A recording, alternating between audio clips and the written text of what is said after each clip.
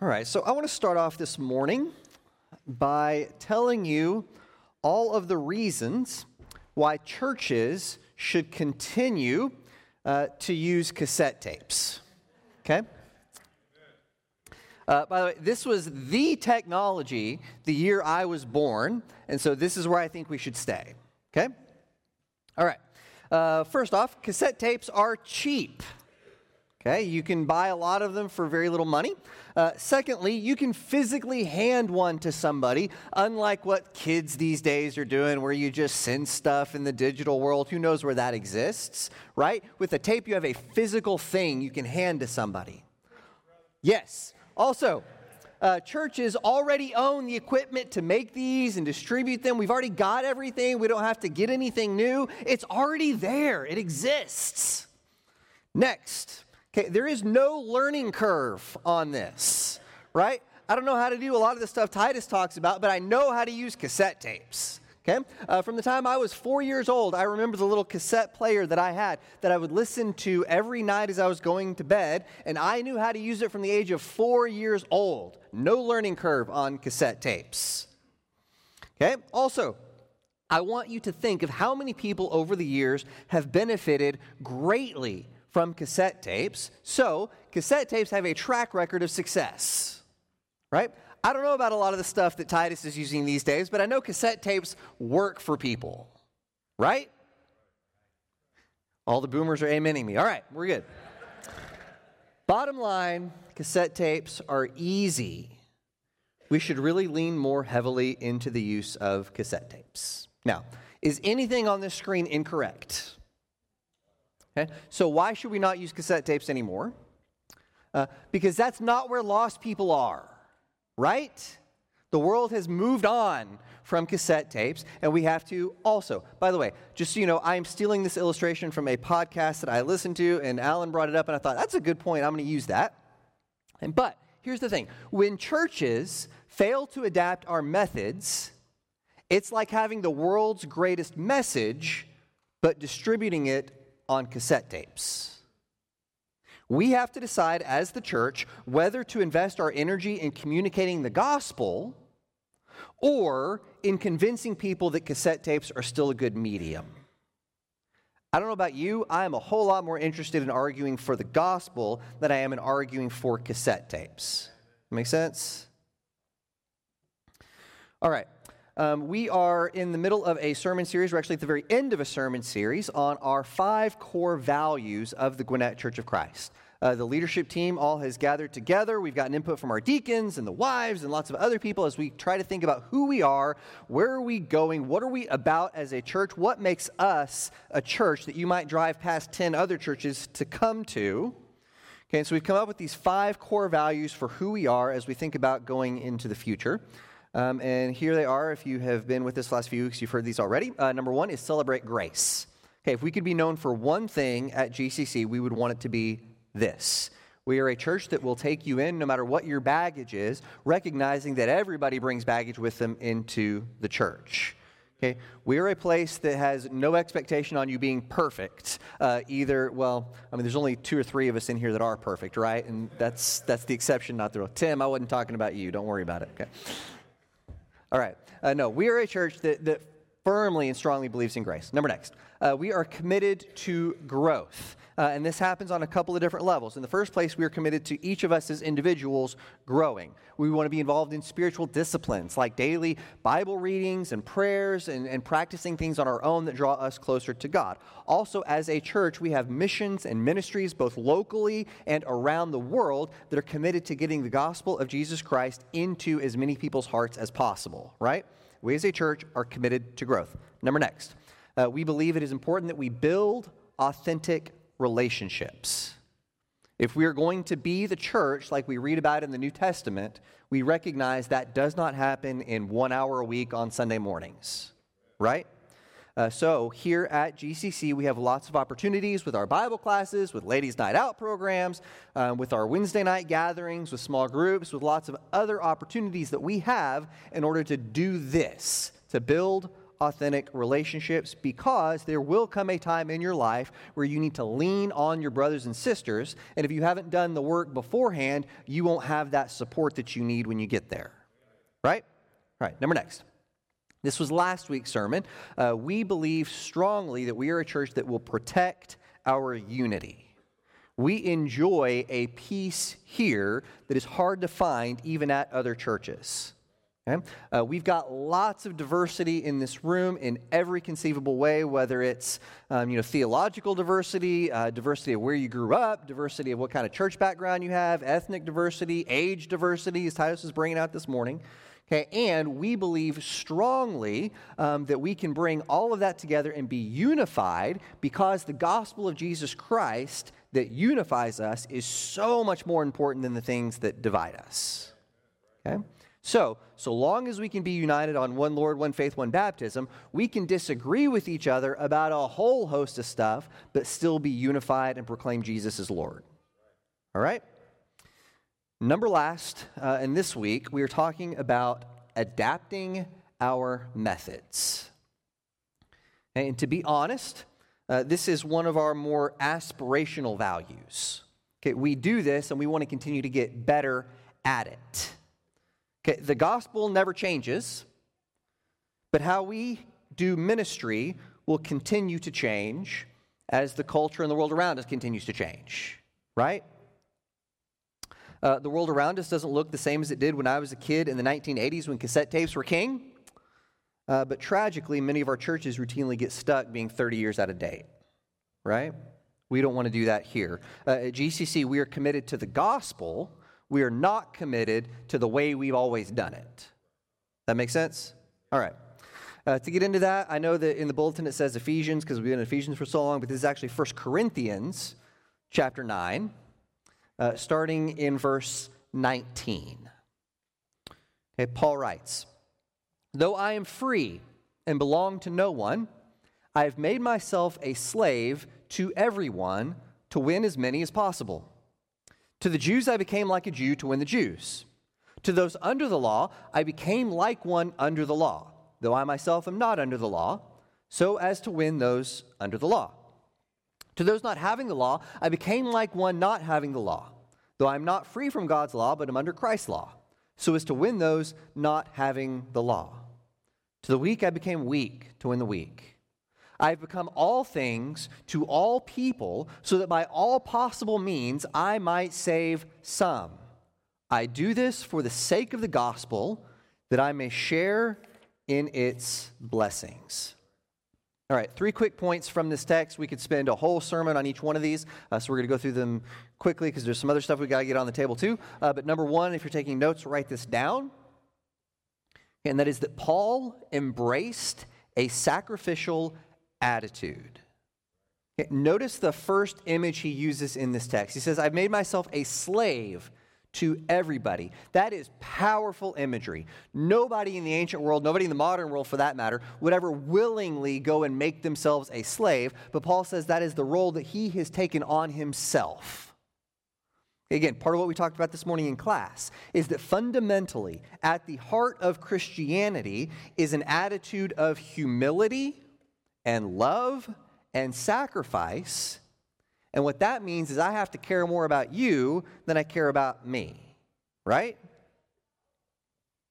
Okay, if we aren't being selfless, then we're not following a crucified Savior. Okay, I guarantee you that Paul never argued with the church that he was a part of how to make himself more comfortable and happy, right? That wasn't his agenda. What did he do? No, he took a sacrificial attitude. All right, many of you are parents. How many of you are parents or gonna be? All right, here we go. All right, I'm the dad of my household. There is a lot of stuff that I could do in order to make my household center around me and what I want and keeping me happy and me comfortable. If I wanted to, I could ensure that the television that I paid for never showed some of those kids' programs that we all find so annoying, right? If I have to hear the introduction to Blippi one more time, I might throw that TV away, right? Okay? I guarantee you that if everything in my household was about me and making me comfortable and happy, I would not have spent half of last Saturday at a birthday party for all of Sam's friends where they were bouncing around on trampolines all day, right? But is my role as being a parent in my house to make me as happy and comfortable as possible? No. Why not? Because I am more invested in my children's success than I am in my own success on the days that I'm doing it right. Right? Okay, similarly, just like parenting requires a sacrificial attitude, so does Christianity. You think about our mission statement, a loving family, living for God, and serving our neighbors.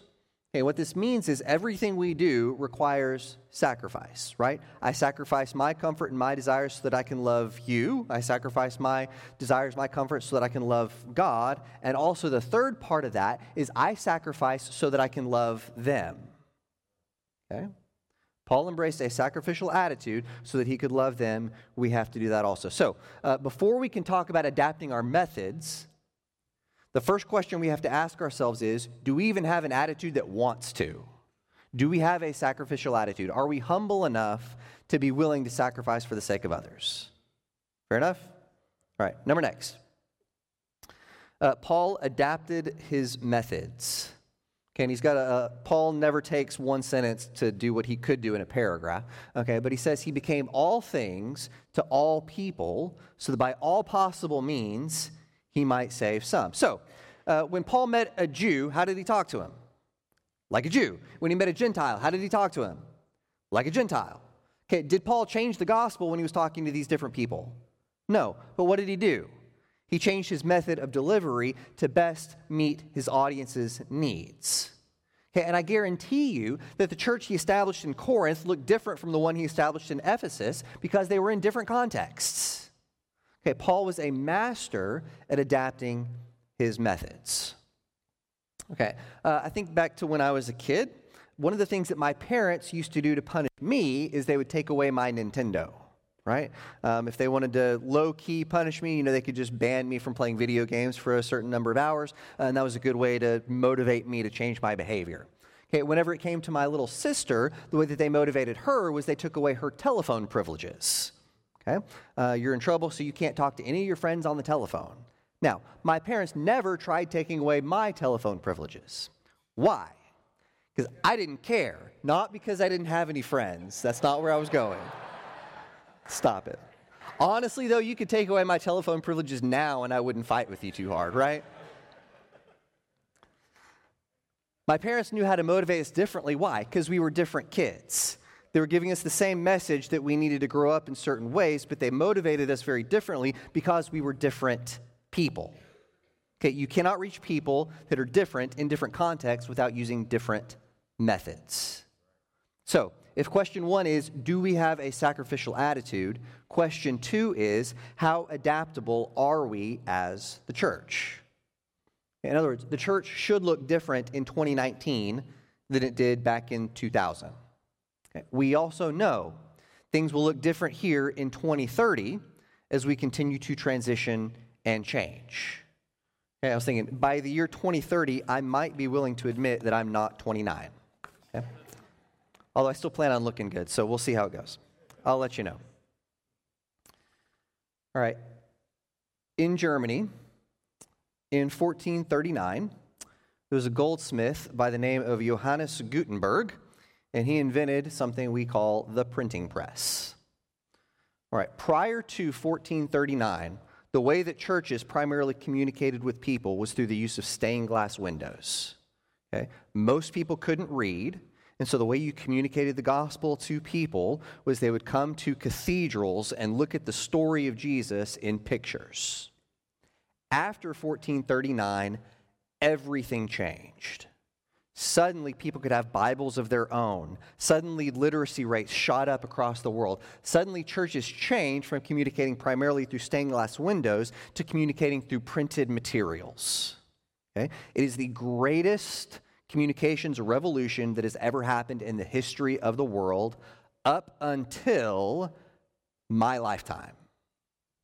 A parallel shift in how we communicate that is just as big as the printing press is happening right now as we change from printed materials to digital materials?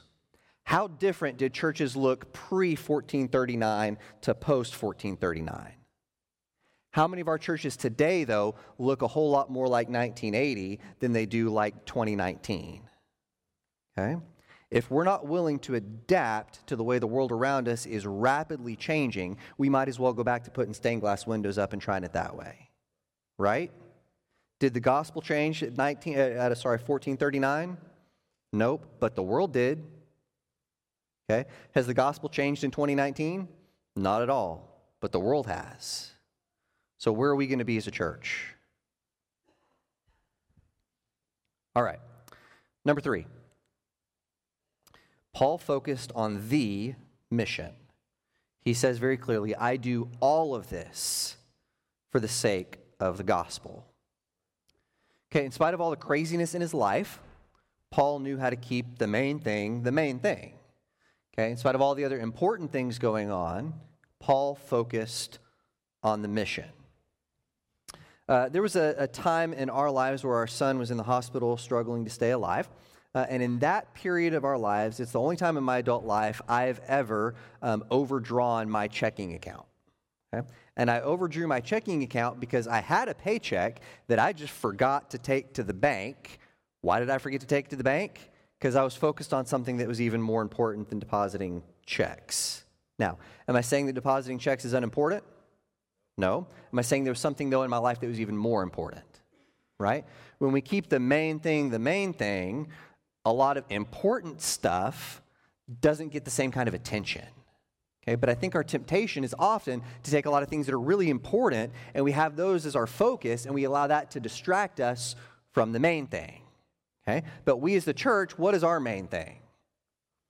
All right? I want to point you to the scripture reading that David Ellis so eloquently read for us earlier, and I love the fact that we had our shortest scripture reader do the Zacchaeus reading, right?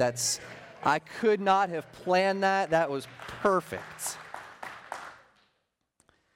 Okay? And at the very last line of that, Jesus tells us why he came to this world. Okay? Luke 19:10 says, the Son of Man came why? To seek and save the lost. Okay, if we are going to have success as a church, we have to be focused on the mission. Okay, question number 1 is, do we have a sacrificial attitude? Question 2 is, how adaptable are we? And question 3 then is, where's our focus? Okay, we have the most important mission that the world has ever seen. Okay, we are called to be salt and light to a world that is obsessed with darkness. We have the bread of life, and we are on a mission to take that to a hungry world. Are we going to be about the mission of Jesus? And yet it's hard for us to do this. Okay, just as people with our natural inclinations, it is hard for us to stay on mission.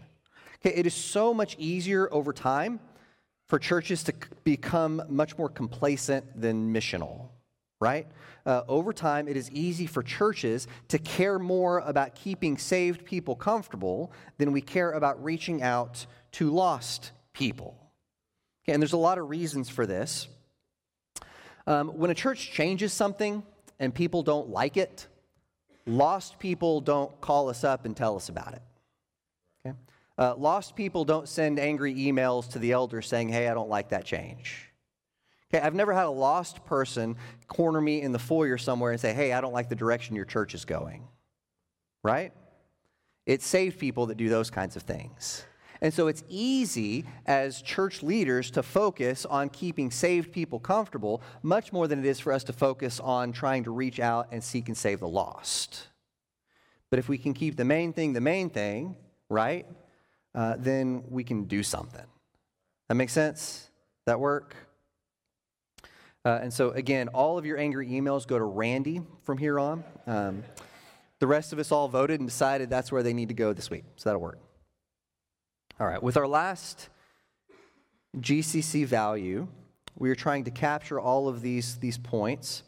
And the way that we're choosing to say this is that we as a church are a church that adapts our methods. Okay, the mission is too important for us to take the easy path of just chasing our own comforts. We want to be more like Jesus. We want to be like Paul. They willingly went into uncomfortable environments because God so loved the world. All right. A few quick pieces of this that we need to get out on the table. Okay. Number 8 is that we are firmly committed to the unchanging and eternal Word of God. I remember being 5 years old and sitting in Bible class. My teacher was an old lady named Miss Alma, and she had this big, massive Bible that I was in awe of because it's the biggest book I'd ever seen in my life, and she would read to us from the Bible, and I remember thinking, there is a weight to that is different than anything else in life. Okay? I grew up in an environment where my parents read the Bible to me regularly, and I was taught from my very earliest days that this is the Word of God and it directs your life.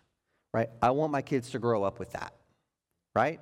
That reverence for Scripture, that belief that God's Word is our guide. Now, I wish this point could go without saying, but we definitely need to say it. Okay? Adapting our methods does not mean that we compromise our faith. Okay? Jesus is Lord. His authority is eternal. Our God doesn't change. There is one I am, and it's not you or me, right? Now, part of why this is something that needs to be said is because we all know that churches face the temptation to hold back on the more offensive parts of Scripture for fear that it will hurt our standing in the culture. And that's not who we want to be. That's not what we're talking about here at GCC with adapting our methods. Okay, there are plenty of times where we can and should call out our culture. Okay, our culture has a warped view of a lot of stuff. You look at the way our culture treats money and sex and power and truth, all of that is warped, and we need to regularly proclaim a better way. Okay, earlier, even in this letter to the Corinthians, Paul talks about how the message of the cross is foolishness to people of the world. Okay, I'm not talking about changing the gospel to better fit our culture. Okay, here's my big point on this. All right, adapting our methods doesn't mean that we soften the offensiveness of a crucified Savior or the out-of-touchness of a biblical worldview ethic. Okay, I know I just made up the word out-of-touchness, but I'm a doctor now, so I can make up words. That's what that means, right? We're going to go with it. No, we recognize and embrace that the gospel is not the easiest thing to believe. Okay, worship styles will change, clothing styles change, translations of the Bible will even change, but the Bible itself doesn't change. Okay? All right. Number B is we respect our traditions, but we will not be bound by them. Okay? So the biggest reason that we put this up here and the biggest reason that we talked about this specific point as the leadership team is the thing that we want to avoid more than anything else is legalism. Okay? Where did Jesus give his harshest criticism? It was to the Pharisees. It was to the teachers of the law. It was a people who were so concerned with what everybody else was doing, with being completely right about everything, that they couldn't see grace. They couldn't see what the message of Jesus was really all about. Okay, they were so focused on keeping up their traditions and keeping things the way that they had always done them, that they never could see what the kingdom of God was really about. We don't want to be that. We don't want to be Pharisees. We don't want to be a people who are more concerned with what everybody else is doing than we are with what we're supposed to be doing. Okay? So, we are part of the tradition of Churches of Christ, and we think that that's great, and we're proud of that, and we celebrate that. We've got lots of sister congregations all over the world, okay? But I am a whole lot more concerned with what we are doing here than I am with what anybody else is doing in the other church. And just because it worked really good in my grandma's church or in my parents' church back in Oklahoma doesn't mean anything about what works here in Lawrenceville, in Gwinnett County with these people right here. Right? That work? Okay. Number C. That is that we, if we are truly focused on mission, will diligently work to create a culturally relevant environment. All right, I got a good quote on this one that I liked from an article that we were reading. This is from a guy named Gary McIntosh. He says this. He says, Jesus told us to be fishers of men. Churches that isolate themselves from the culture do not fish. Okay, in other words, that's one of the temptations churches face. We say, well, we'll just let the world do what they'll do, and then we'll just stay here in our bunker. Okay, those that seek to dominate the culture fish with dynamite. Okay, churches that incarnate themselves to the culture fish with the proper bait and tackle. Incarnation happens when a church adapts itself in appropriate ways to its culture so that it receives a hearing for the gospel. Okay, in other words, if the world around us is constantly changing, okay, which it is, and if our culture is different than first century Corinth or modern day China or even different than a community that's an hour's drive away from here, then the methods of ministry we employ must continually adapt in order to remain culturally relevant. That work? Okay. 2 real quick subpoints on this. I'm losing count of how many points I had this morning, but it's all good. 2 quick subpoints on this, and then we'll be done. Okay, number 1. Everything we do communicates something. Okay, everything that we do communicates something. And some of the difficulty is what we often communicate may be different than what we intend to communicate. So, what matters tends to be a whole lot more what lost people see and what they understand rather than what we intended to communicate to the culture around us. Okay, here's an example of that. If it was all up to me, if all that mattered was my thoughts and my preferences and what I wanted, we would dress up more at church. Okay, suits and ties, dresses, the whole 9 yards. Things would be more formal if it was all up to me. And what I would intend to communicate with that is reverence and respect. What would the culture see, though, if a person off the street walked in and everyone was dressed in full suits and ties and much more lofty attire? Okay? What they would see is this is a church that's stuffy, this is a church that looks like my grandma's church, this is a church that's out of date. The culture has largely moved on from suits and ties, so even though my preference would be suits and ties, and lowering the temperature just a little bit to make that more comfortable for me, right? Even though that would be my preference, it doesn't communicate what I would want for it to communicate. That makes sense? Everything we do here at church communicates something. The aesthetics of the room, whether we greet people at the front door or not, the lighting, okay, the songs that we sing, everything that we do communicates something, and we need to not look at it through the lens of us who've grown up in church all of our lives. We need to look at it through the lens of lost people coming to Jesus for the very first time. Our website, our bulletin, everything communicates something, and we need to pay attention to what that communicates. All right. If people come into a church and most of the songs that we sing were before 1960, that communicates something to people. You know, I was talking to Titus the other day about some of our new songs, saying, hey, wasn't that a good new song? And he pointed out to me, he goes, you know what? That song is from the 1990s, the early 1990s, before I was born.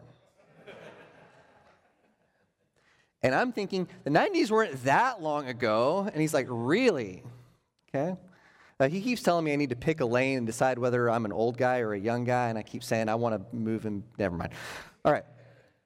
Anyway, what he was saying was a very good point. He was saying if someone his age walks into a church and we're singing what we consider to be new songs and they're all from the 90s, we are showing to that person that we're 30 years out of date. We need to think about what we are communicating, even with the songs that we sing. And that's part of why we're having conversations right now with all of our worship leaders about leaning more and more into newer songs, because even if it might be some of our preference to sing some of the older stuff, okay, what we do communicates, right? Now, again, we're not kicking out all the old hymns, okay? But we need to think about what we're doing and what we're communicating with what we do. All right. So, final point. This means we are in the business of breaking down barriers. I don't ever want our methods or our preferences to create barriers for people encountering the gospel. Okay, a lot of things we could say as examples for this. I think probably the easiest thing is using a modern translation of Scripture, right? Can you be a part of God's kingdom using a King James Version translated 400 years ago? Absolutely, no doubt. Okay, but unless you studied Shakespearean English in college, that translation is a barrier to your understanding. Okay, so even if I liked it better, okay, which I don't, by the way, because it's terrible. All right, but even if I liked it better, I would still use an NIV because it removes unnecessary barriers for people, right? If videos can help us reach lost people, we will use them. If having a big community affair works, let's do it. Okay? If it quits drawing a crowd, then let's kill it. Okay? One of the hardest things in church is to kill stuff that we started, right? Because suddenly we created it and then we can't get rid of it because that's what we do, right? So long as stuff works, let's keep doing it. But if it doesn't work, let's kill it and do something else. We need to be adaptable because the mission is so important. Okay, VBS worked pretty well last year, but we're not committed to VBS. We're committed to teaching kids about Jesus, right? We got to keep our eyes on the mission, not the methods. Okay, bottom line, we want to be culturally relevant, and we want to adapt our methods because that's exactly what we see in the New Testament. Okay, so do we have a sacrificial attitude? Do I love them more than I love me? Are we adaptable? And are we focused on our mission? All right. At this time in our service, we are going to sing a few verses of an invitation song. During the singing of this song, I will be down front. One of our shepherds will be down front. This is a time in our worship service where we, as the church, want to be here for you. If we can talk with you or pray with you about anything that is going on in your life, we would love that opportunity. Before we sing that song, though, I would love to close us with a word of blessing. May the Lord bless you and keep you. May the Lord make his face to shine upon you. May the Lord be gracious to you and give you peace. Let's stand.